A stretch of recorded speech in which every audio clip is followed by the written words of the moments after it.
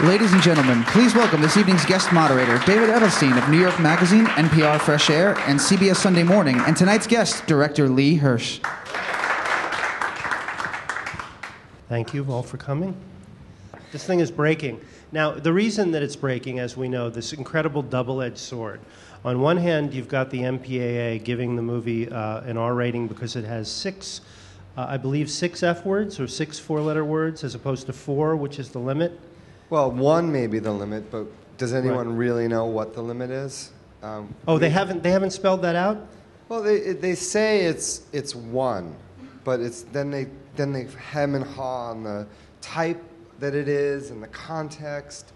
I think there's no clear, actual, solid line. I think it gets fudged all the time. I don't want to get too much into the legalism thing, but I do remember Albert Brooks when he got an R for Lost in America, because in one scene his character is really manic and quits his job, and he gets fired, and he comes into his wife's office and he says, come on, let's close the door. I want to fuck you over this desk.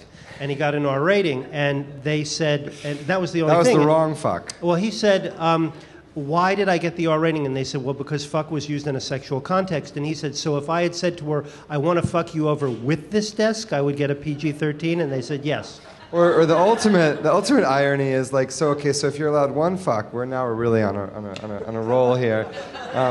I've been doing such all this media where we're talking about this and I can't use it, so I'm just coming up with all these ways of saying it other than saying it. But if 1 is okay, right? But then, what if you see the movie twice? Then they're already screwed. Yeah. So, yeah. Really We've had an imprint on interesting it, yeah. ride with this whole rating thing. I mean, it's obviously amplified our film. And I think it's also kind of brought out some of the sort of hypocrisy or the brokenness in the rating system. Well, I know Harvey Weinstein has gotten great copy out of the fact that of all the movies to be opening the week beforehand is The Hunger Games, in which more than 20 minors murder each other on screen, and he has a PG-13, even with all the, it's PG-13 splatter, but it's still splatter. And this is a few, whereas, and I guess people have said, well, you can't, this is the law, and you can't make exceptions, or you're going to have to make exceptions for everybody, right? What does that argument mean to you? Well, I think it's part of that sort of ridiculousness. There are many, many, many notable exceptions on even language when it comes to ratings. Certainly, I think we know that, studio pictures often get a pass, particularly with hyper-violence, hyper-sexualized violence. The problem, for me, Hunger Games, I haven't seen it yet, but I'm sure it's an entertaining, great movie, is that it puts violence in this context of sexiness. It's cool. It's hyper-cool, sexy violence, which is a lot of what some of these bigger action studio movies are, and that's cool. I like them too, but then you sort of look at a movie like this getting this this rating, and it's that what America are they speaking for? They often talk about, well, parents are going to be upset with us if we rate this, if we don't uphold our standards.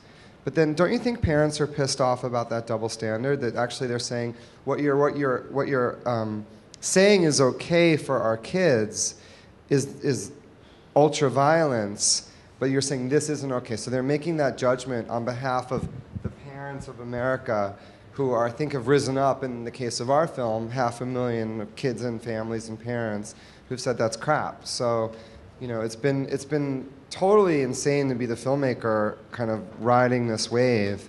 But it's certainly, as you said, it's amplified the profile of the film. Yeah, everybody wants to, it's a double-edged sword, because I think, having seen the film, that it should be shown in schools. It should be shown in every school.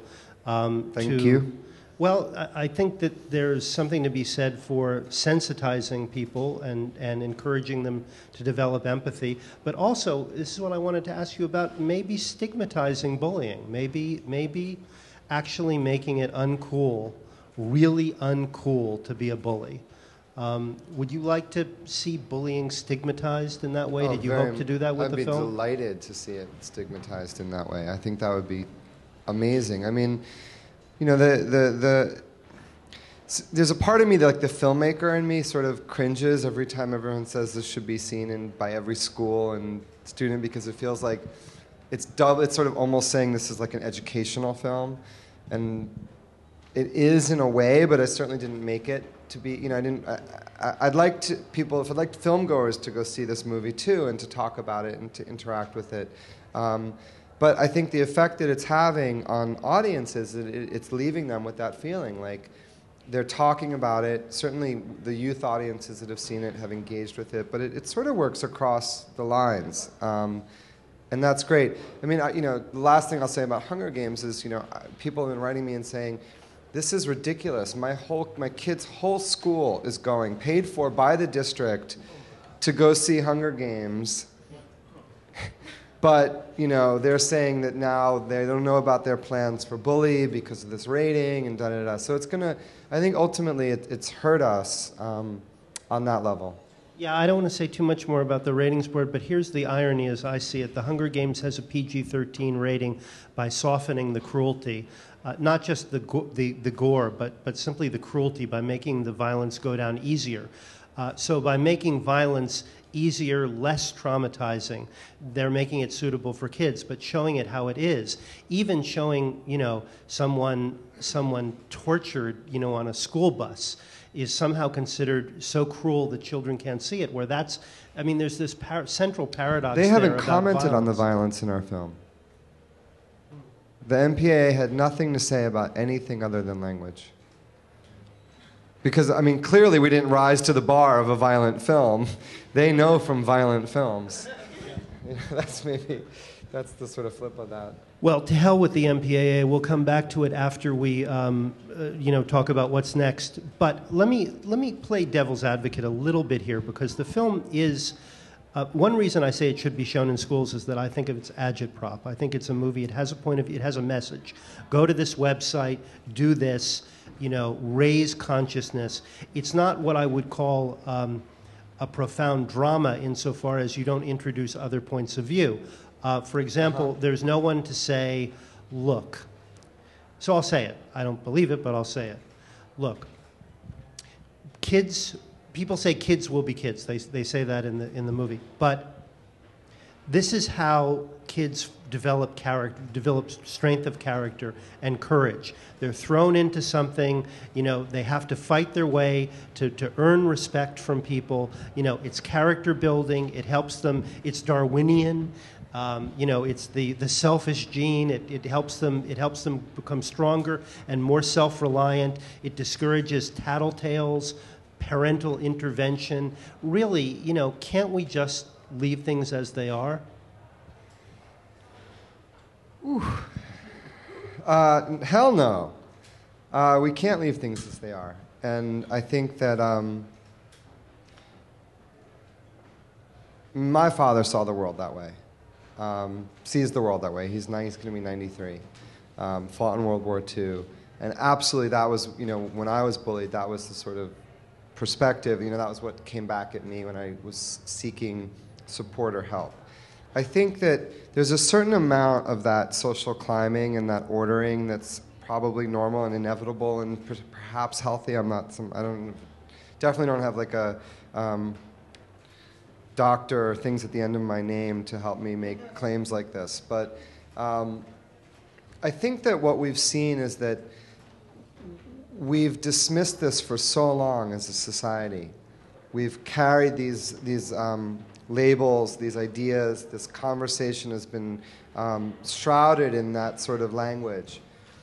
That and I think the end result of that is that you have millions upon millions upon millions of people, generation after generation, that have taken this abuse on, internalized it, and felt like they actually don't even have a right to speak of it, because it's that sort of thing that you're battling against. And I hope that that's, aside from the rating and all this other kind of noise around the film, I hope that at its core that's who this film's talking to. is all those folks that have those stories, that have been through that have never felt like they had a voice before. Well, was this a way of speaking to your father, this movie? Yeah, if he wasn't senile, maybe. Perhaps. I mean, it's a way of speaking to my father and other fathers, I would say. Are you a dad? I'm not. I'm not a dad. Well, you know, you send your kids out. You see your kids in those home movies. You see them so radiant and so sweet and so open, and you send them out the door to school, and you just pray that when they come home, something is not going to have hardened that. You know. Yeah, I can't imagine. It's every parent's nightmare. I mean, yes. I mean, David Long, you just look at his eyes and you're almost finished right there. And then you see his child and that family. And in editing this film, that was in and out many, many times at the top of the film.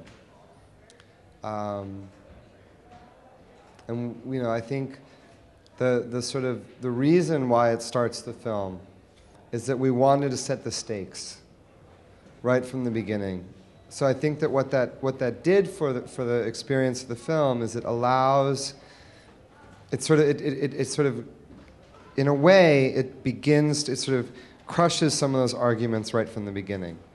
I hope it's not seen as manipulative. I think that it wasn't. I know it wasn't put in there to do that. It was put in there to make it very clear what was at stake in this movie, so that audiences understood what was on the line. Because ultimately, I think I didn't realize how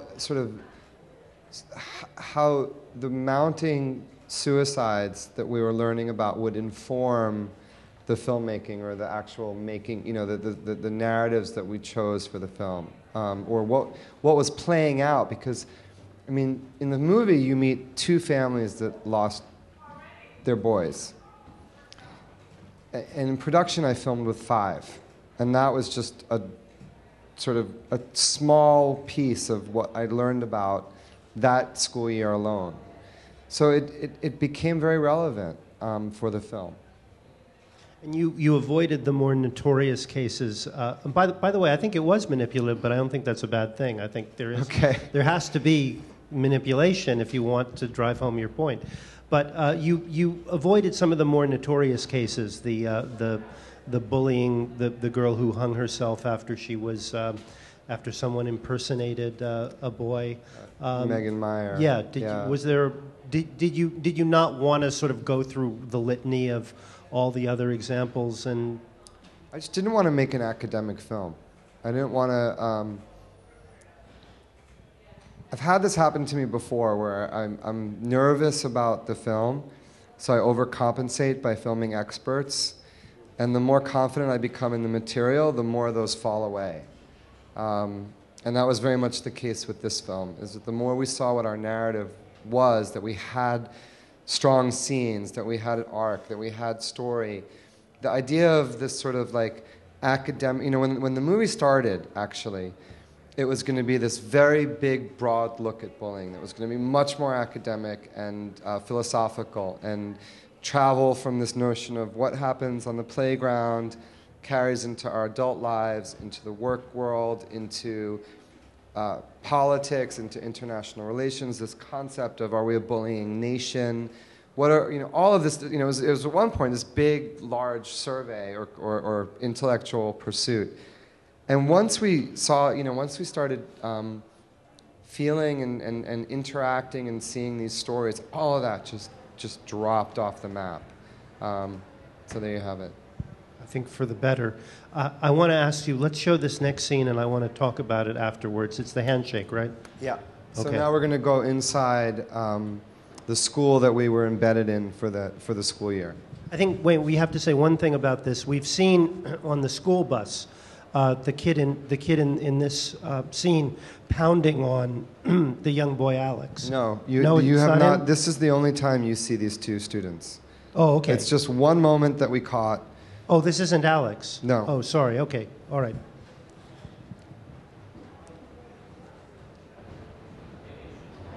I'm going to ask you guys to shake hands. Can you do that? Yeah. Shake hands. Cole!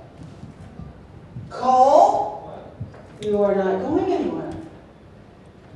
He is offering his hand, and let this drop. You may go.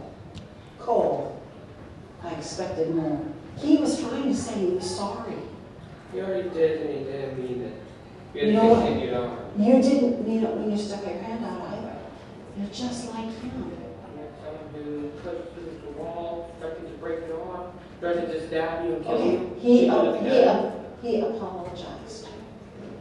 And have you reported all that sort of stuff? Yes, I think you guys might be really good friends at some time. we were. The name's bullying.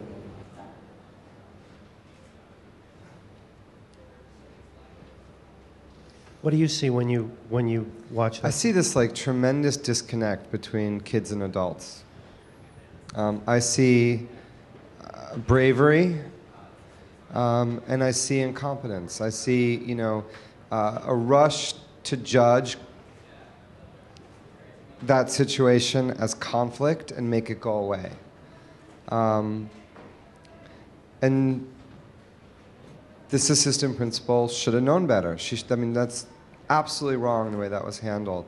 I think that's the kind of little thing that happens 1 million times a day across our country. That exact type of exchange that makes that student not want to go and ask for help. Because what you hear him say is, I've reported it. I've done what I was supposed to do. I went to the police. I did this. I did that. And it wasn't taken care of. So that comes up a couple of times, this question to kids of, later on in the film, another assistant principal says, do you trust us when we say that we'll take care of it, that it'll be taken care of? And the 7th grader says, no, I do not. Because when it happened before, you told me that and it didn't stop. And this is the back language of this movie, is this back and forth between kids and adults, where they're getting the truth and the adults are seeing a totally parallel, different universe. That's not even the thing that made me upset about that scene. What made me upset about that scene was she said that they were equivalent. She said that he was just like the person who was bullying him. Right. And, I'm sorry, this is going to sound terrible, but that's the thing that makes kids go home and pick up a gun. When an adult who is supposed to be this, voice from on high, this justice, this force for justice,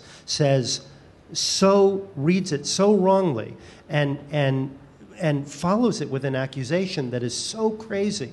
I mean, it makes a child think that there is no God, essentially. There is no justice. Right.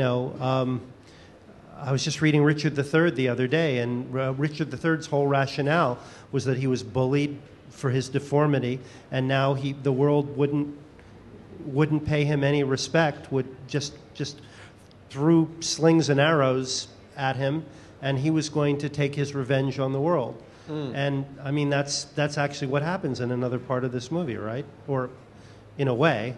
Well, Fortunately, we don't have actually anybody killed, but there was a scene that got hairy. So what is it that we say? So this is playing that out further. Is if you're being bullied in an extreme way, right? And you cannot get an adult to act on your behalf. You cannot find help. You have 3 options. You take this. This is the overarching sadness. Is you take it, which is what 99% of kids that are bullied do. Is they take it and they wear it and they carry it and they survive and they live to end up as filmmakers. Or on the far spectrum, they try to hurt themselves, they cut themselves, they attempt suicide, some succeed. Or what's the other option? They say Secret Service has said that I don't know, it's like somewhere between 70 and 90, I'm going to get the statistic wrong, but that like in the majority of school shootings, the shooters were bullied. So where do you go if you can't get help and you're being what equates to torture? I mean, I just did an interview this morning with Carrie Kennedy, and she has a very powerful human rights organization. And she said, and I said, thank God we're finally talking about this as a human rights issue. Why is this not a human rights issue? Why is not Amnesty International talking about bullying? Why are we not addressing that there are millions of people that are dealing with this in a very systematic, repetitive way? I mean, the other truth is that if this happened to you or I on the street, we would call the police and they would arrest the person that was tormenting us. Or they would give you a restraining order and you would have all sorts of rights and tools at your disposal to make it stop. And for some of these kids, they just don't have that support. Okay, were you tempted, did you want to follow the kid who was doing the bullying and ask him why he was... I mean, one of the things that doesn't happen in the film is you don't get any bully sitting down and saying, oh, this is what I was thinking when I punched that son of a bitch. The strange thing is when you talk to them, they're like there's like these little angels. Just like he was there. It was... Yeah. They're like, and you see it a little bit in that scene when the kids are called in and disciplined, or so-called disciplined, for beating up Alex. And, ultimately I think that at that point I saw the narrative so clearly as like seeing the world, walking the world in the shoes of these families and kids. So you're an observer, but you're seeing what they have access to. So when an adult says it's taken care of, you have to trust whether it's taken care of or not. You just don't, you have, to me it was about being in that journey and seeing it from that perspective.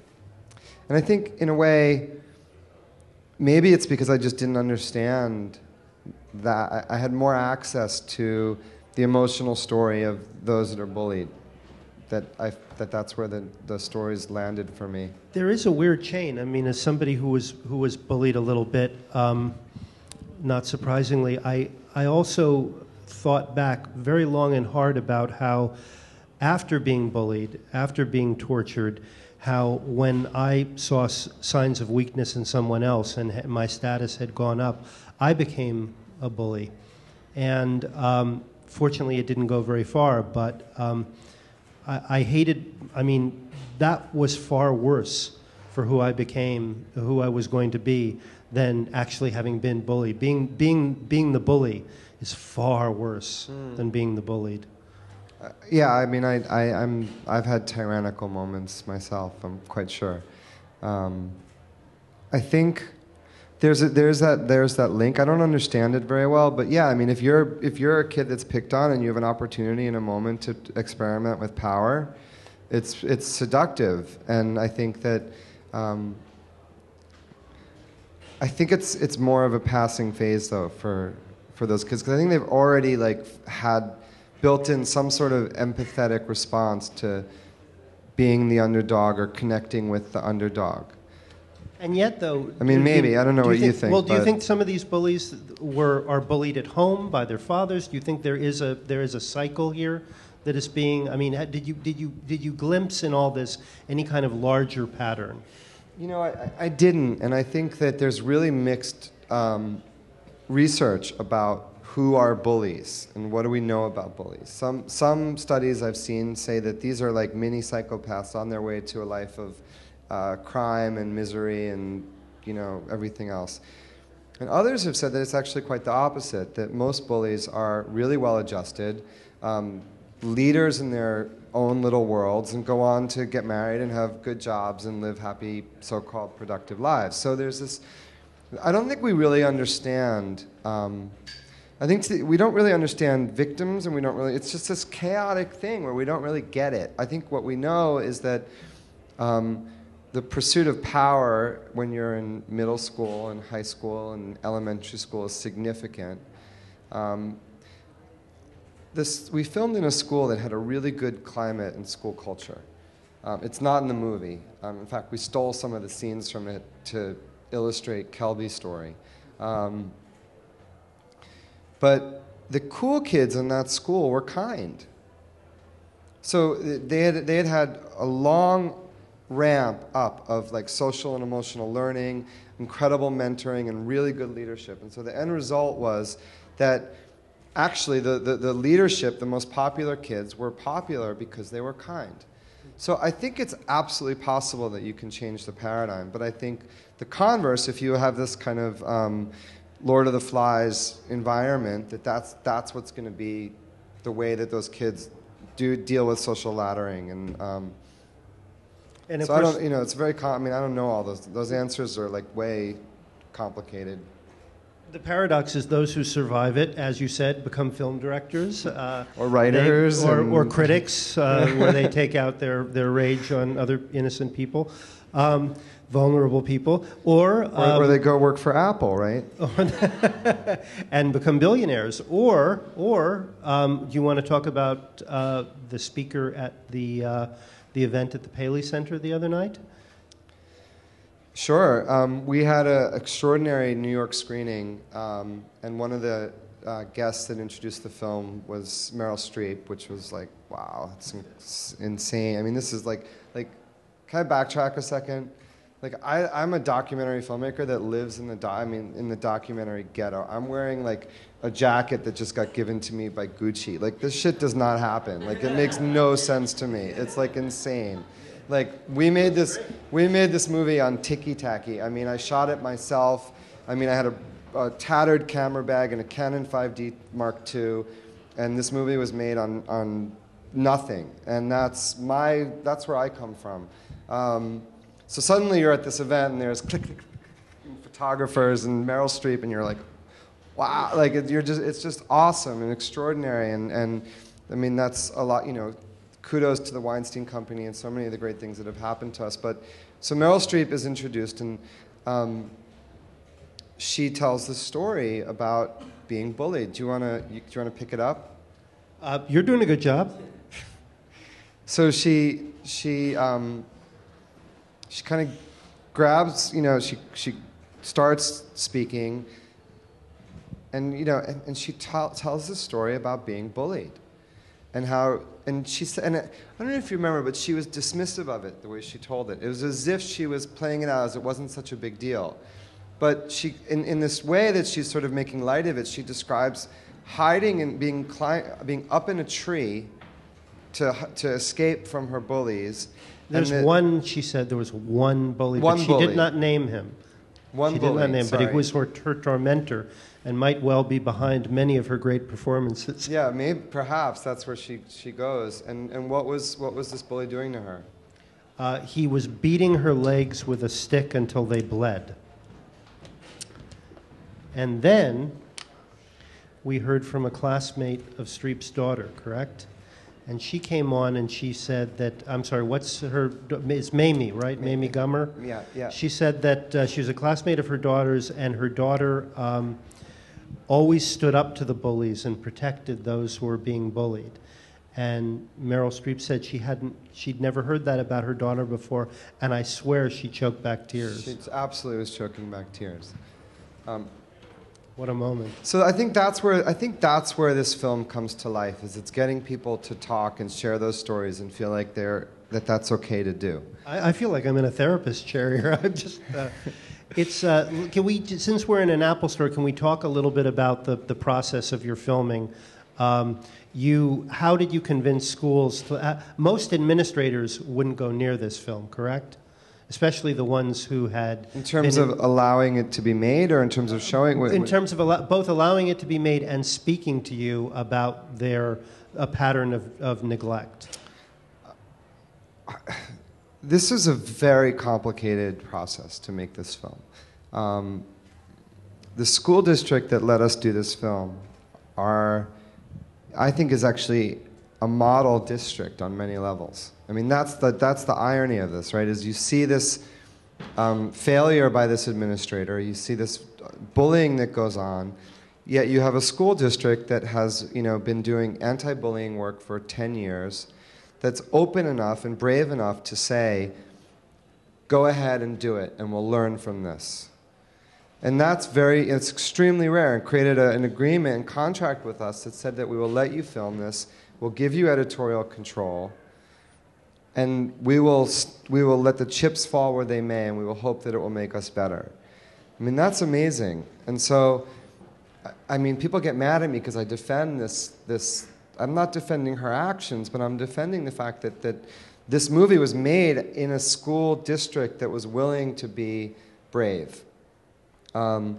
So in that sense, we were very, many places said no to us. But, we didn't have so much, it's not so hard to interview administrators and folks in education. I mean, right now we have the biggest names in education are partners with us on this film. The unions, the trade organizations, the National Association of Elementary and Secondary School Principals. This is not like, Superman pitted, right, against the teachers' union and drew this sort of war in a way between kids in the pursuit of education and teachers that were standing in the way. And I don't want that. That's not at all what we set out to do or what I'm trying to do. We want every school teacher, every administrator to be our partner in looking at this and seeing what's in it for them. Is there something in it for their students? Is there something in there for their professional development, for their staff? And I hope that unfolds in an organic and exciting way. Because that's where change is going to happen. I mean, if you have, what happens sometimes, and this is where the reporting comes in, and then the sort of what the media story's been for the last 2 years, is that the narrative of bullying has been crisis. And so the response to bullying has been PR people for school districts doing crisis management. Instead of talking about what's really going on, they're working to save their asses from a lawsuit because somebody's dead. And so the lesson is like tossed aside because everyone's just trying to protect. And I think we have an opportunity to use this film to get people talking to each other outside of crisis. And that's something that I'm excited about. Before I turn it over to a Q&A, I just want to, with you guys, I just want to point out that Tyler, who killed himself, whose dad we see extensively interviewed, the administrators did not go to a meeting called in the town to discuss the issue, right? The school administrators did not, and I assume would not speak to you about what was going on. They ducked everything, right? That's correct.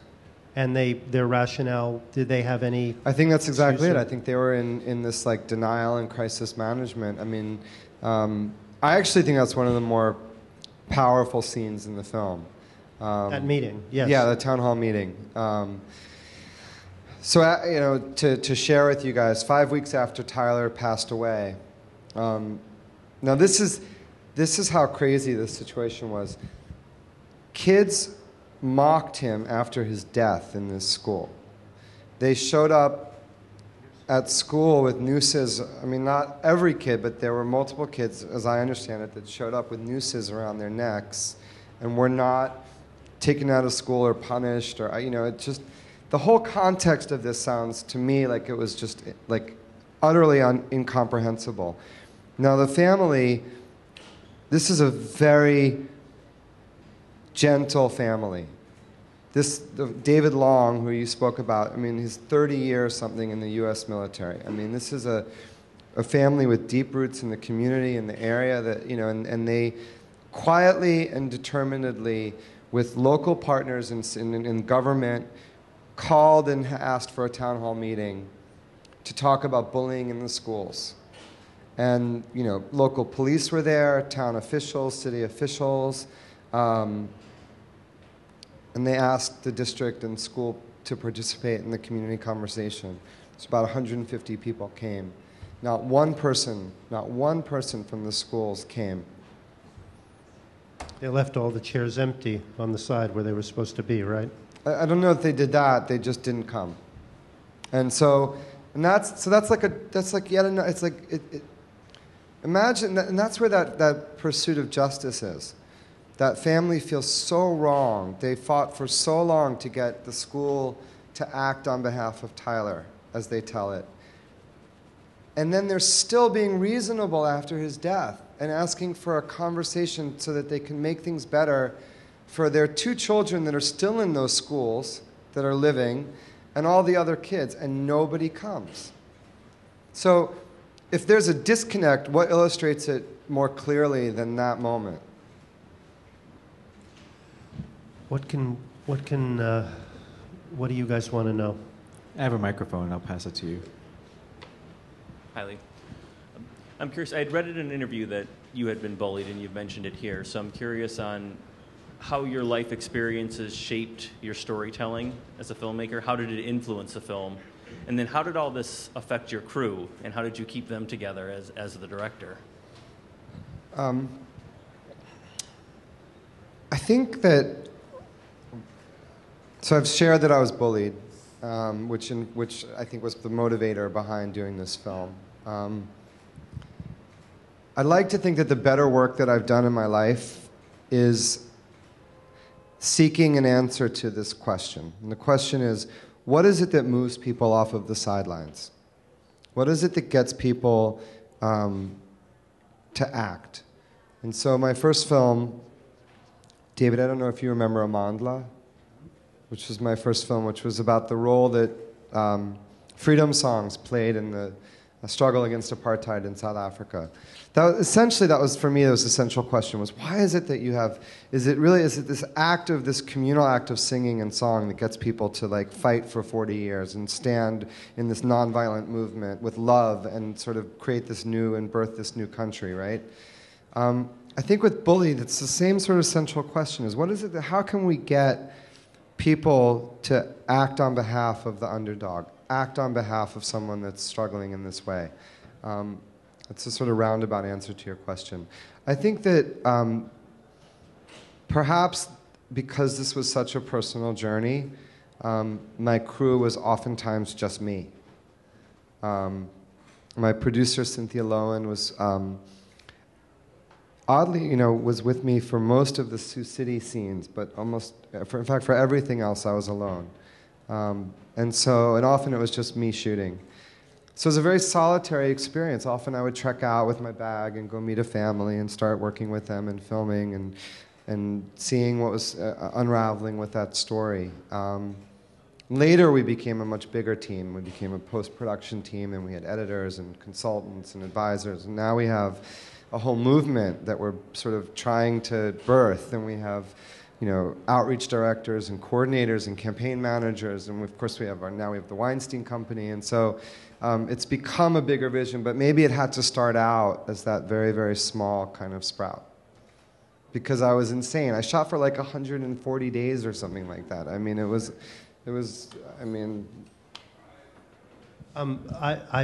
because I'm losing my mind, I want to recommend to everybody a book, the name of which I forget, about a woman. That's a great recommendation. But I'll tell you about it. It was about a woman who was brutally raped along with her sister in Brookline, Massachusetts, when she was 14 or 15. The police didn't really believe her, didn't take it seriously, although it turned out years later to have been a serial rapist. She became someone whose specialty was going around and interviewing the most notorious terrorists and doing profiles of how people can so casually inflict cruelty on other. What was inside their minds when they were doing this?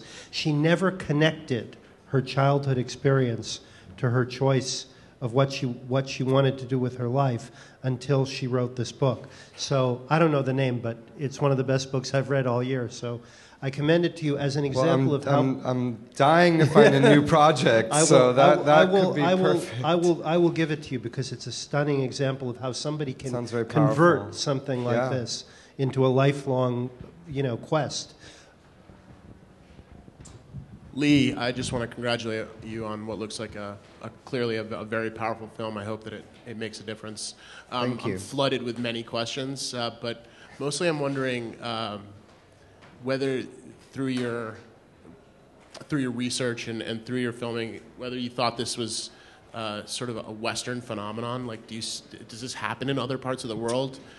And then my other question is, watching that vice principal, deal with that situation was definitely, it seemed really silly. I was wondering if you thought that you felt that do they think they're actually making a difference, or are they just, trying to cover their ass in a sense? Thank you for support and for those questions. It's totally global. It's absolutely 100% everywhere that I'm aware of. it has different sort of shapes in different places. Oddly enough, like multiple French people have told me that in France they don't stand for this. Now I can't confirm that, but we have all this international sub-dynamics to this story. Like every province in Canada gave us a PG, for example, but here we're R. The Parisians made constant fun of my accent when I tried to speak. I found them all terrible bullies. I've never. You may be right, and they could just be that French ego. I think in Japan, for example, I've been told that it's utterly, insanely brutal. That if you don't fit that mold, I mean, because ultimately a lot of this is about fitting into the cultural norm, or that in-group, or in Japan, like kids that are outsiders are tortured, like beyond even what we understand or I understand happens in sort of in what's in my brain. I would hope that this is a film that can travel, or that it is other filmmakers in other countries will make their own bully projects in a way. Maybe we've set a sort of format that others can follow, or encourage them to tell those stories. Media is a funny thing. Like now that this movie's hyped up, I guarantee you there'll be like 10 more documentaries about bullying and a couple features, and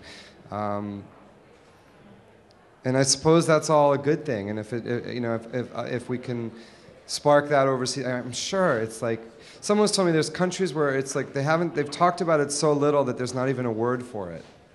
So I think we have a way to go with the conversation. And then you asked another question.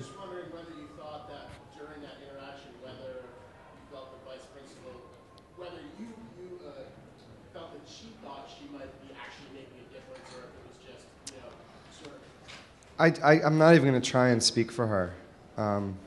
I think my impression was like, this is it right here, right before me. This is what happens. This is that thing. This is that thing that happens over and over and over. That she's not on its face doing anything horribly wrong. She's just not hearing or choosing to see what's actually happening. And in so doing, what I thought was extraordinary about that scene, today and when it was happening, was the courage of the boy Cole to stand up to her and to say, "You're wrong, and I'm not going to just walk away this time, and I'm not going to just take it, and I'm not just going to shake his hand as if everything's okay and like let this just be another moment where my dignity is crushed." Like to me, and maybe it was because there was a camera there that he had that courage. I don't know, but that's what I was thinking. Do you think that there's any, let me just, one quick thing. Do you think that there's any, have you thought about a sort of Darwinian thing where like the herd identifies the quote-unquote freak and tries to purge it, and this sort of, there's this primal impulse to bully the one who doesn't fit in, that it crosses cultures, that it goes back to primitive man? I mean, possibly. And this is where I'm like, I have no clue. Next film. I don't. I really don't. I mean, there's this part of me that just really wants to believe with all of my might, because I've seen it. I've seen schools beat this. I've seen it overcome. That perhaps it goes back in time. Perhaps but like everything else, like, are we not moving forward ever so slowly to where now, like, rape is not okay? But 100 years ago, women were expected to live with it and not dare challenge or bring, I think that, like, notch by notch, we make progress, and we bury these things that are like, that were once considered things that you had to bear with shame, and now we can sort of address it. And the more people that speak up, the more people that are inspired or given a voice through something like this or other initiatives that are happening, that's a good thing, and that we can see change happen. I guess my big question is, I know observing something, like you said, that you think maybe he got, more courage because you were filming him. And I know that when you observe a thing, you kind of affect it in its own way. But more specifically, like in a situation like that, or I'm sure tons of them that you filmed, like, did you find yourself like have a hard time like not getting involved and talking to that woman and going like, this is all you're gonna do? Like, it just seemed like it had to be a really hard thing to like watch and not try to intervene all the time. And I wonder what your experiences were with that while filming this. We walked a really fine line between like having sort of, we talked a lot to some of those administrators as we were making the film about what was going on, what we were seeing, what we were filming, what was, and I felt like we kept sort of trying to say like, guys, hello, wake up, like, Alex is really struggling, we're in your school, we're making a movie about bullying, hello, like, come on, like, here's your chance, like, step up. And, so that's what's really freaking, almost like if I'm really just to like think back, it's like you have a film crew in your school making them. Now they might have thought that we were a total joke. And that here's this guy in flip-flops with a Canon 5D Mark II. How could this possibly ever amount to anything? Now that may be possible. But, you would have thought that they would have made the connect.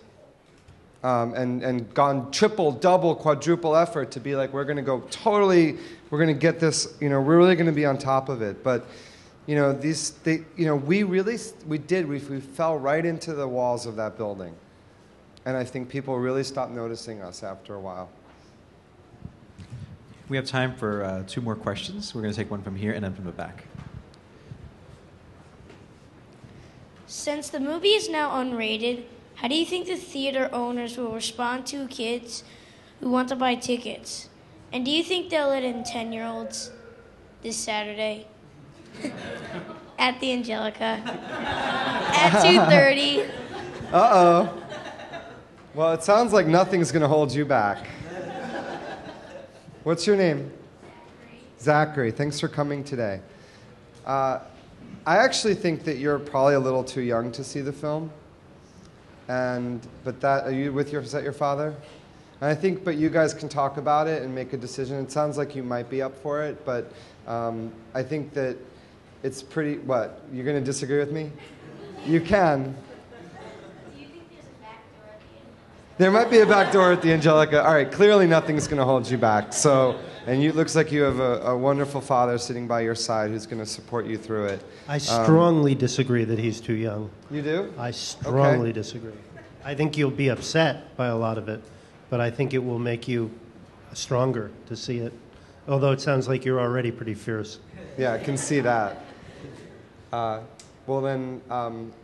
deal at the Angelica is that they're letting kids in, as it is, so you'll be fine. And at the Lowe's... Wow, is that public? Have you just spilled any beans? Or No. I They're think public with that? The Angelica is letting folks in. They're not going to stop anyone, regardless of age. And AMC has announced the most... they're going to be very rigorous here. They've got triple ID checking, and what they're requiring is a note from an adult that a kid must be carrying in his hand, and it can be handwritten. Sounds like school, doesn't it? And it can be handwritten. And I think what they're saying is, well, come on then. I really do. I think they've taken a pretty brave position. So thank you. And thanks for coming today. Last question. Hi, I work at a school, and a number of us will actually be coming to see the film tomorrow, and a majority of our students either fall somewhat within the Asperger's or autism diagnosis. And I think it's kind of interesting what you were talking about earlier, because where our kids would be made fun of in more mainstream settings, even within our own, there's still somewhat like a ranking system that happens where, again, most of these kids unfortunately would be picked on in a public school, but within our own, it's still kind of like a battle of like us versus them. But I think in general, 2 things that are rarely addressed in terms of school bullying are the adults' understanding and participation and such. In less open environments or more conservative ones, a lot of times the attitude that the adults are passed on. So if you have an administrator or a teacher who's homophobic and a kid making fun for being gay, not only is the student actively being made fun of, but then the adults in action sort of just like compounds it even further. And I think a lot of adults fail to realize too, like even growing up, I'm in my 20s, but there was a separation. You would go to school, perhaps you got made fun of, but at the end of the day you went home. And while technology is amazing because it sort of allows to bring awareness to things like this, it's also ever evolving. So it's not like you're just being made fun of from homeroom to the bus ride home. There's Facebook, there's Twitter. So I think for a lot of kids, it's constant and it's almost 24/7. So I think in terms of suicide, for some kids, there honestly feels like there's no longer any sort of escape from it. Well, thanks for that, sharing that. There's a lot of ideas there. I'm just going to sort of pick one and respond to it. In East Middle, where we shot, I felt like every kid that had an IEP was being bullied. Alex is on the spectrum, who's the kid in the film. We chose not to disclose it, and I hope that was the right decision. We debated it back and forth, talked to lots of people, and ultimately I felt like I didn't want anyone to sort of put a label on anybody. You know, I wanted them to just be experienced for who they were, and so that there's nothing to sort of explain away the bullying or the mistreatment. I can tell you that we're working extensively with like just about every GLBT organization there is to sort of provide a response for this film, but also for the first time we've brought together all the major organizations that work with kids of special needs. So we're working with the National Center for Learning Disabilities, with Autism Speaks, with Ability Path, with Pacer Center.